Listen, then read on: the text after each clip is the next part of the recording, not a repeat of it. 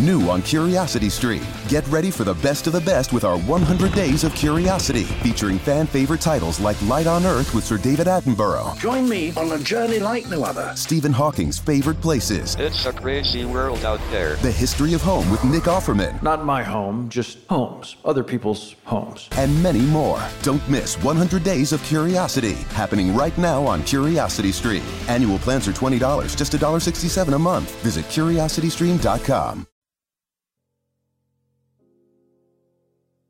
When I was a young man, I enjoyed going for walks through my small town. Though I lived in Red Elm all my life, I never grew bored of its landscape. I loved to bask in the fresh air as I walked, the sun warming my skin and a gentle breeze rifling through my hair.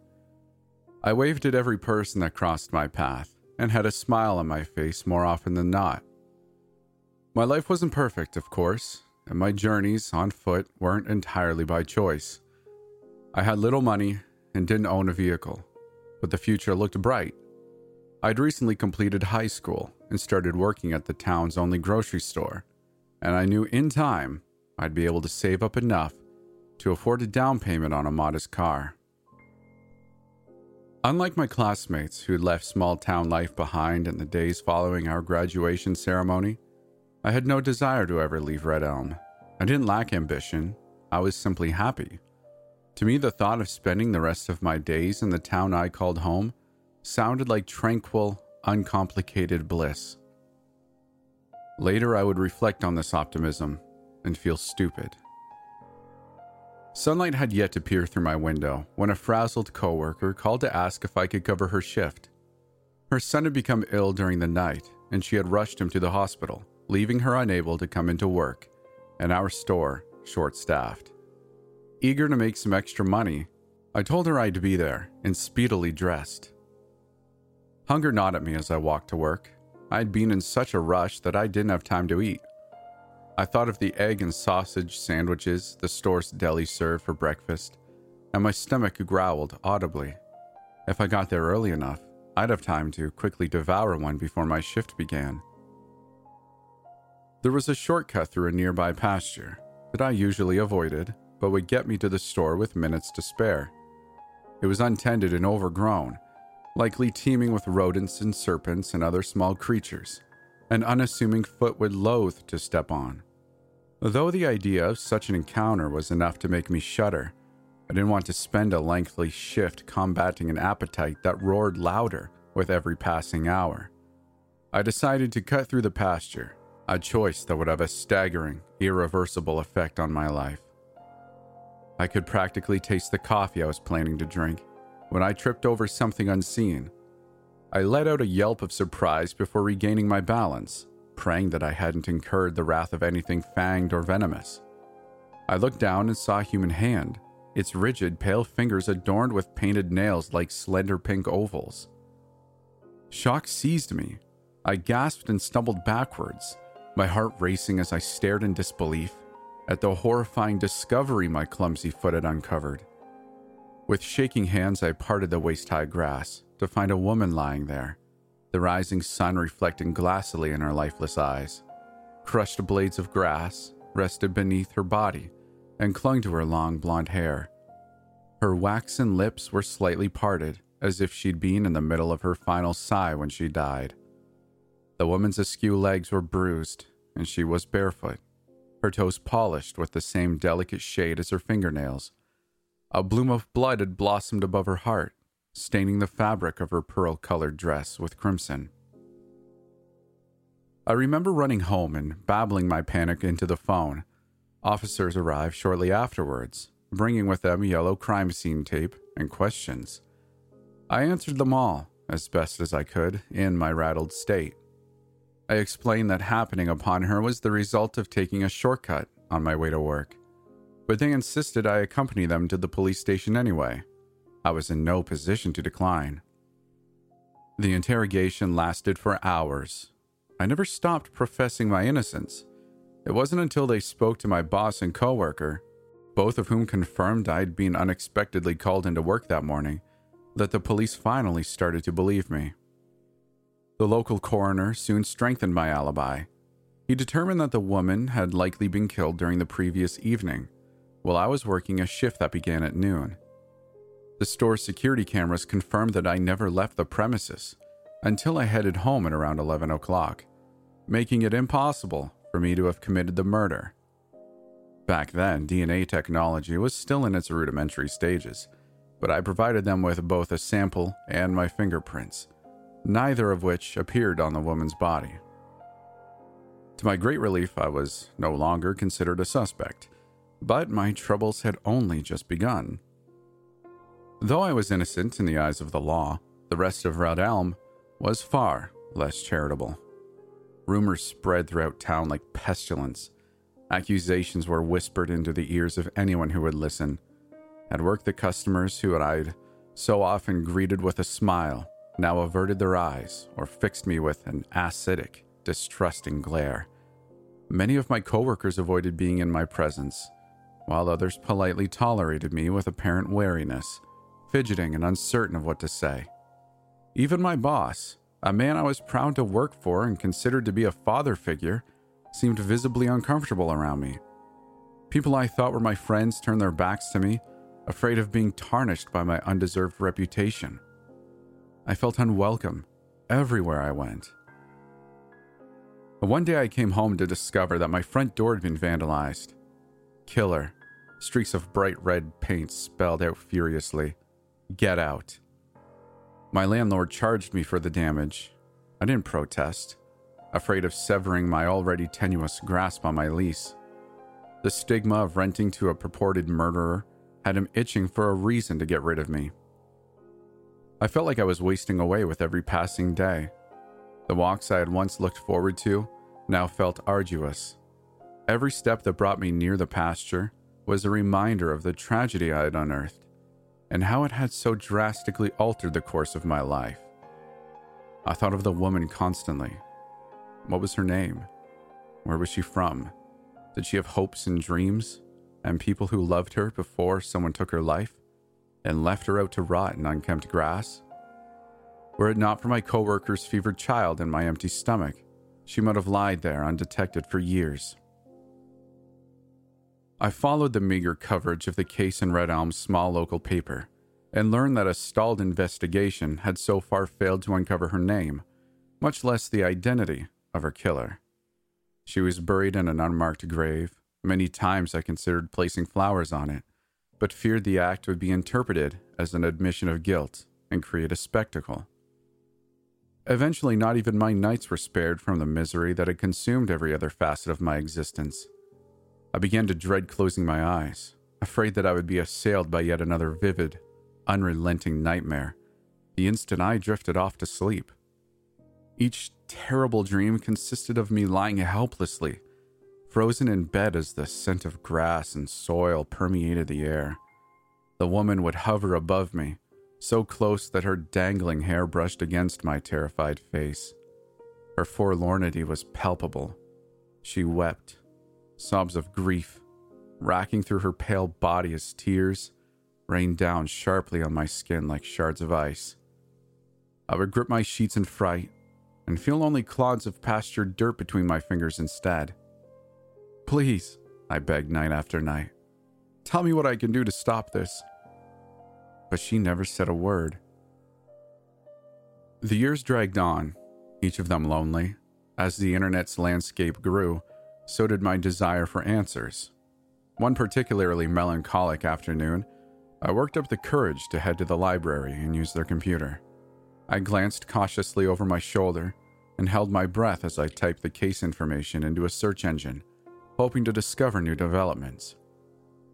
It was then that I learned the hideous rumors I'd been unable to shrug off for so very long had made their way onto local message boards, where they were pored over by prying eyes and subjected to speculation. Nearly every post was filled with fantastical outright lies. I saw him at the post office the other day. He gave me such an evil look.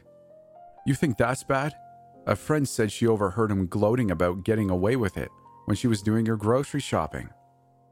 And to think, they still let him work at that store. We can only hope that something strikes him down before he hurts someone else, if he hasn't already. I feel so terrible for that girl. Refresh my memory. What was her name again? I walked out of the library, went home and packed my bags. Though I was sickened by the gossipers who had congregated to spread fabrications and stoke the salacious flames of outrage, the person I was most angry with was myself. I was a fool to have ever believed that I could have a second chance at life in Red Elm. My idealized view of my hometown had tainted my perspective. I saw now that the people of Red Elm would never forgive me for the crime I hadn't committed, and no amount of patience would ever bring the finger pointing to an end. The revelation was crushing, but freeing, for it allowed me to at last see that my only real option was to start over somewhere new. I drained my savings account and left town in the middle of the night, telling no one of my plans. I acquired a new name using a method that wouldn't leave behind a trail for vultures to follow. Hair dye, glasses, and a scruffy beard disguised my features enough to render me unrecognizable. With my departure came a promise I made to myself that I must never again look up the case online. I would never be able to move forward with my life so long as I continued to glance back at the ruins of my past smoldering behind me. When I laid my head onto a motel room pillow and closed my eyes, I expected to resume the familiar nightmares. To my great surprise, I slept peacefully for the first time in years. At the time, social media was limited to internet bulletin boards and blogs considered archaic by today's standards, making it easier to hide my former identity and harder for others to find me. I settled a few towns over and into another small community. I worked a series of odd jobs before discovering my hidden talent at carpentry. An apprenticeship granted me the opportunity to forge a new career with my own hands. Soon I'd earned my first contract and began to make more money than I'd ever made before. By then, the bad dreams had ceased entirely. Eventually, I met a woman named Claire when her family hired me to do some woodwork on their home. She was wealthy, educated, and well-traveled. In other words, we had nothing in common. But in spite of our differences, we fell deeply in love. Claire sensed that there was a darkness inside of me, though she never pressed for details. One night, I was on the verge of telling her everything, but she only shook her head and told me that whatever had happened back then didn't matter to her. It was the man I was today that she loved. I proposed shortly afterwards. We married and built a home together on a remote patch of land. I woke up every morning with the same sort of bliss I'd felt during those long ago days of my youth. There was always a fear that I'd be found out, that I'd lose everything I held dear all over again. Though I was happy beyond measure, I still lived each day in a state of caution, even as time marched on without incident. I never forgot about the woman in the pasture.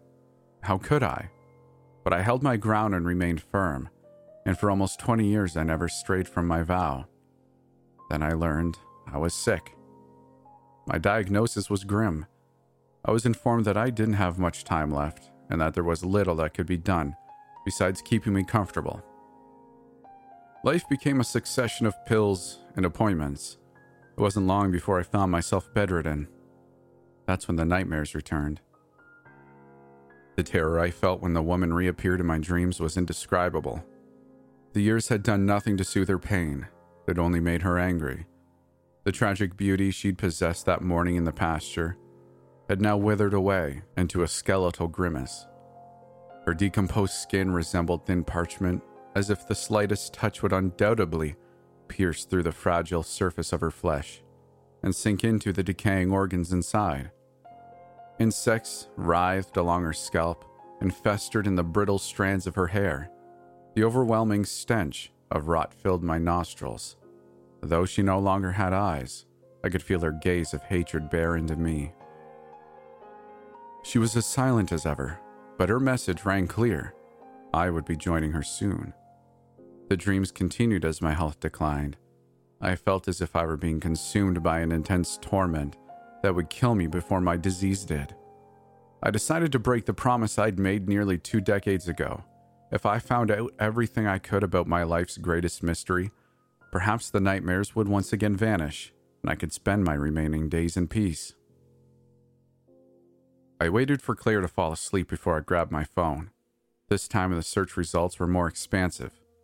While I was saddened, though not particularly surprised, to see that the woman was still unidentified and her killer never captured.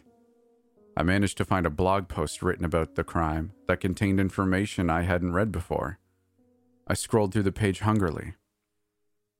One of the strangest aspects of this cold case is the bloodied earring found clutched in Jane Doe's left hand. The victim's own ears weren't pierced, leading police to theorize that the jewelry belonged to someone else. This information was only made public after a journalist covering unsolved murders in the region obtained the case file. The Red Elm Police Department was subsequently criticized for what was perceived as a mishandling of the investigation.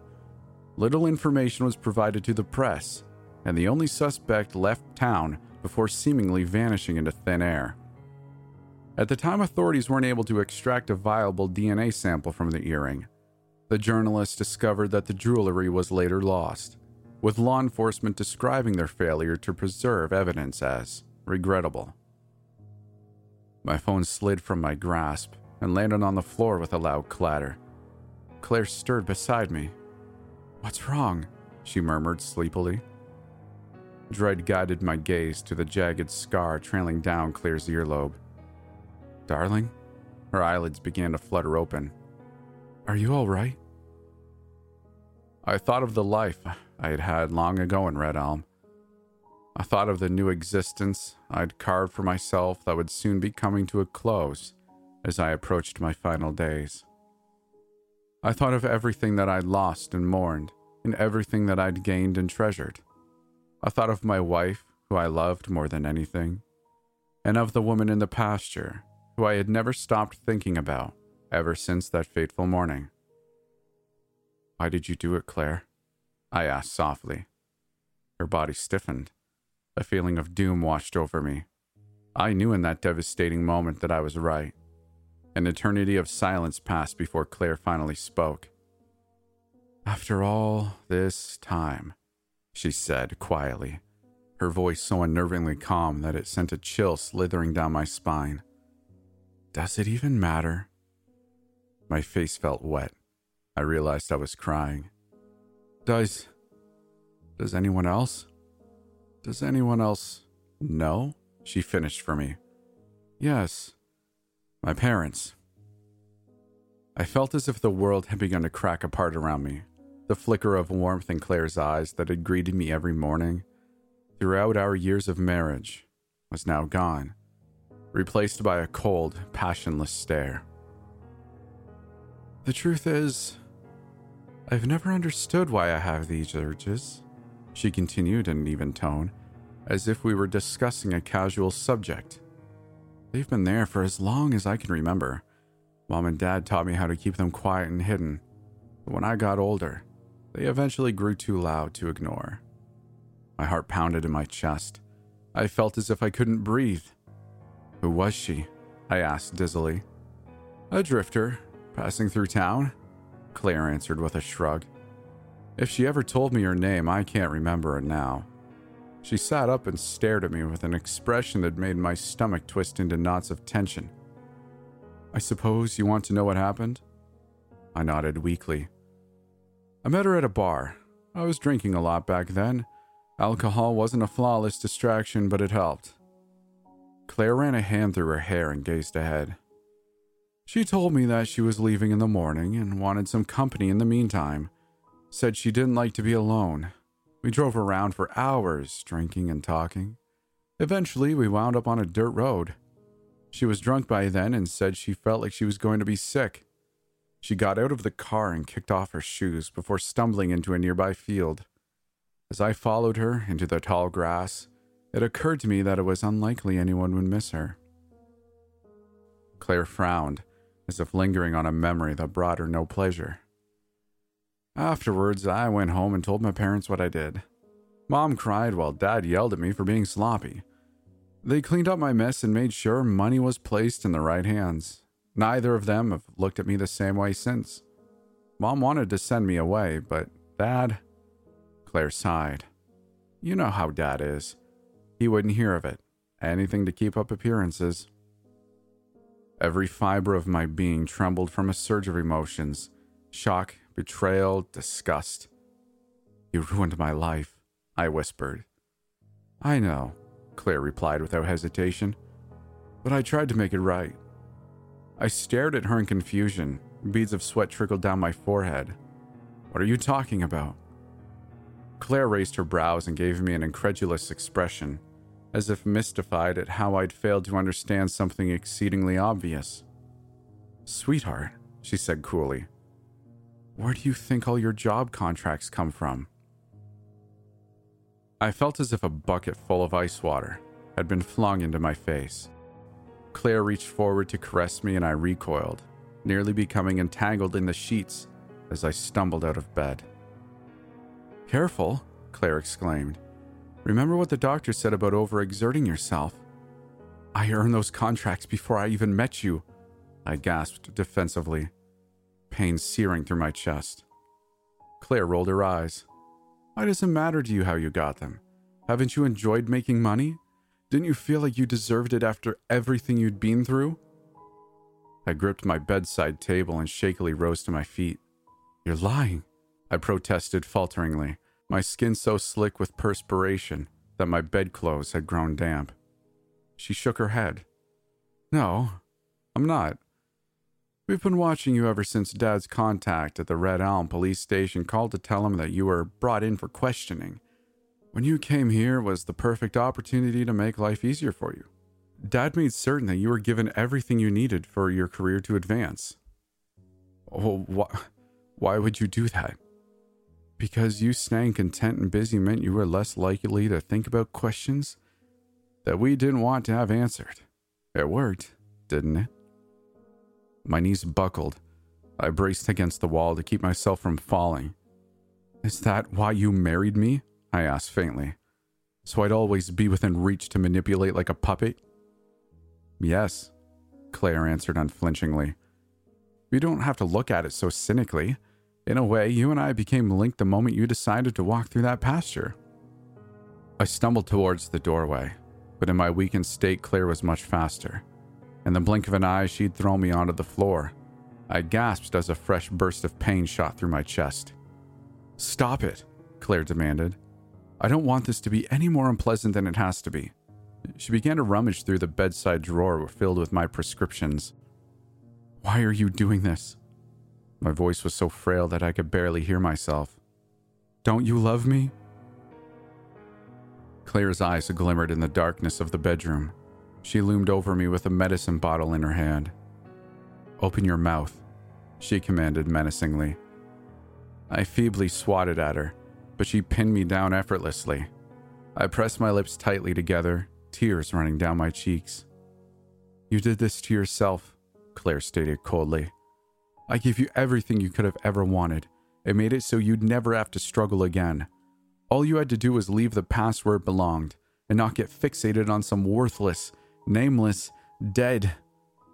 Suddenly, Claire froze. The bottle fell from her grasp and spilled onto the floor. "No," she whispered. "It can't be." I turned my head and saw the woman from the pasture creeping towards us, every bit as decayed and full of rage as she was in my dreams. I tried to scream, but the only sound that escaped my mouth was a rattling wheeze. Powerless to stop her, I squeezed my eyes shut in defeat and awaited whatever agony she would inflict upon me. But I felt nothing. When I opened my eyes again, I saw that the rotting woman had moved past me and was heading for Claire, who was now helplessly pressed against the wall, her face contorted into an expression of horror. I'd never seen her afraid before. "Get away from me!" Claire shrieked. She leapt over my prone form and lunged for the doorway, only to scream when the woman sank her skeletal fingers into Claire's ankle. She fell to the floor and crawled into the hallway, leaving behind a trail of blood droplets. The woman followed. I shut my eyes again when I heard the sound of flesh tearing. Something wet dripped onto the floorboards. Claire's tortured screams rang throughout the house before she mercifully fell silent. I summoned what remained of my strength to slowly drag myself along the floor towards my phone. I was reaching for it when a gentle hand touched my shoulder. I looked up and saw the woman leaning over me. This time she was spectrally beautiful. Her flesh was once again intact and smooth, where it had been ruined by rot only moments ago, and her formerly withered features had been returned to her. The colorless death that had overtaken her in the pasture was now replaced with a warm glow radiating throughout her body. She smiled at me, her eyes full of sympathy and understanding. I knew then that she meant me no harm. "I'm sorry for what happened to you," I whispered. I looked down into the screen of my phone. There was no one I wished to speak to, and no questions that I wanted to answer. I could already feel my life beginning to ebb away. I glanced back up at the woman. "I don't want to die alone," I told her. "Will you stay with me, please?" She nodded. "By the time you hear this, I'll be dead. After spending most of my existence either being disbelieved or having to hide, I've decided to dedicate my final hours to writing down my story. I want others to know the truth about what happened, not only for my sake, because in an unmarked grave in a small, quiet little town, there lies the body of a woman who deserves justice. I implore you to never forget her. I'm no longer scared to die, for I know that when I close my eyes for the last time, I'll find myself in Red Elm. It'll be just like it was when I was young. A peaceful smile will spread across my lips. I won't feel any pain, and the sun will shine on me once more. I'm coming home."